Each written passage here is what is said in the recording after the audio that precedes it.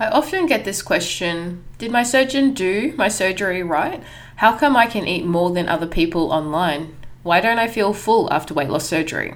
Sometimes it has to do with the actual composition of the diet, as many don't feel full, particularly on the fluid phase. However, at various times in your weight loss surgery journey, you might notice varying levels of restriction or fullness. Today on Reverse the Post-Op Regain, we are discussing this in detail by exploring the reasons behind fluctuating restriction levels and discuss on how you can get a better understanding and navigate this aspect on your journey. Let's get started.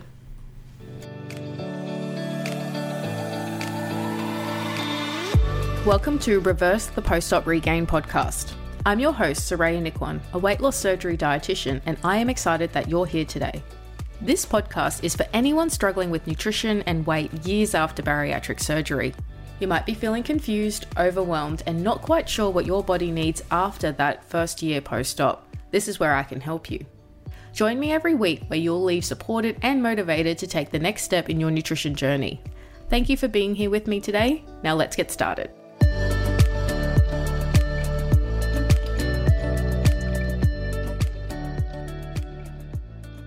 Have you ever experienced a day where you could barely finish a glass of water or liquid, only to find yourself able to eat an entire meal the very next day? The unpredictability is a common feature of life after bariatric surgery. Bariatric surgery, whether it's the gastric sleeve or the gastric bypass, involves significant changes to your stomach's capacity. The alteration can cause restriction and then thereby making it challenging for you to predict how much you can eat at any one given time. It is important to remember that the feeling of restriction varies from person to person. There's no one-size-fits-all definition of a decent or a good level of restriction versus a very small or bad level of restriction, or that you were able to eat a lot more than other people, because ultimately bariatric surgery is about developing those really healthy habits in terms of nutrition and mindset. The key to success isn't about eating the least amount of food forever. It's about ensuring that everything you do creates a holistic approach to health, and you're focusing on not only your mindset and your nutrition, but allowing that to marry really well so you can live a full life. So firstly, I wanted to explore that the reason behind fluctuating restriction, which essentially is the passage of time, the healing of your pouch plays a significant role in this process. So after your weight loss surgery, your pouch, or we call it the new stomach, can be quite swollen. This is why the post-op diet gradually introduces those different foods and textures as the inflammation subsides. It is also there to reduce any pulling or tension on the staples, which would thereby end you up in hospital should something terrible happen. Overall, as the swelling does go down, you will be able to find that you can eat more. In addition, those hunger hormones, like ghrelin particularly, influence your appetite and then subsequently your restriction. Ghrelin is the hormone that is produced in the upper part or the fundus of the stomach, and it also is produced somewhere parts of the small intestine. Now, given that some of the bariatric surgeries, particularly the sleeve and bypass, alter that fundus and cause thereby a restriction or a decrease in levels of ghrelin, it then subsequently affects the production and the release of ghrelin, which then affects your appetite. Over time, the hormones may fluctuate and that ghrelin can come back because the body is very smart and it can start making it again, but this is individual, so it depends on person to person. Another contributing factor to that fluctuating restriction is the way you eat. If you are eating mindfully, you might notice that you feel more restriction than someone who eats a lot faster. Making sure you are aware and being mindful of your eating is a very important practice to consider. Mindful eating, as previously discussed, can involve savoring your food, eating slowly, and chewing really well. Rushing through meals can cause digestive issues like nausea or vomiting, which can lead to unpredictable restriction levels. To create this into a bit of a reflection or an activity so you can get a better understanding on your levels of restriction, I'd invite you to answer the following few questions. So what did you eat that caused the restriction to feel different?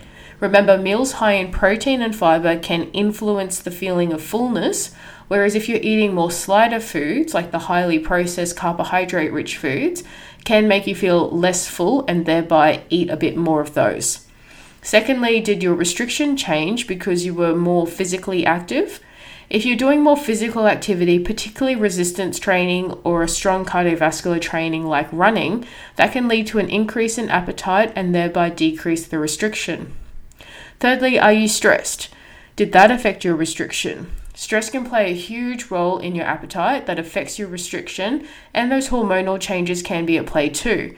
So apart from stress, you also have issues with the estrogen and the progesterone of the natural flow of the menstrual cycle that can also then affect the restriction. Similarly, if you are pregnant, you might also notice that even if you are pregnant after weight loss surgery, you could probably eat a little bit more, again, due to the hormonal changes of the body. It is important to understand that not everything about bariatric surgery restriction is predictable. Sometimes it just doesn't make sense, and it is normal to experience that. We have had those times pre-operatively as well, but you might not have noticed them. Fluctuations in restriction does not mean that you're failing your surgery. Bariatric or weight loss surgery is so much more than feeling full. It's about healing your relationship with food and moving forward with a well-balanced mindset. It's about finding the joy of eating and having fun with food and making sure that you're fueling yourself to nourish your body as opposed to restricting yourself and going through that diet bandwagon again and again and again. I'd like you to reflect on why you've had the surgery in the first place and link back to your why. Because once we connect to our why and why we did the surgery in the first place, we can start to create a better picture of our values and of our actions after weight loss surgery to ensure that we're working towards that particular goal. I do hope this episode has helped you understand a bit more about the restriction of your stomach after weight loss surgery. I invite you to be curious. See if you can keep that food diary and measure your hunger prior to your meal and then your fullness after the meal, and then see how it varies day to day. You might just find that there's actually no reason for your restriction after certain meals, but there might also be a reason why depending on the composition of your meal. So be curious about that. As always, thank you for spending the time with me today, learning about your restriction after weight loss surgery. I look forward to seeing you next week.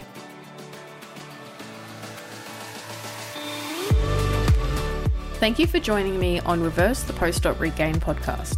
If you would like to learn more about what I do, head to @The_Bariatric Collective on Instagram or Facebook, or visit us online at www.thebariatriccollective.com.au. And reach out if you need support reversing weight regain or anything related to bariatric surgery. I'd love to hear from you.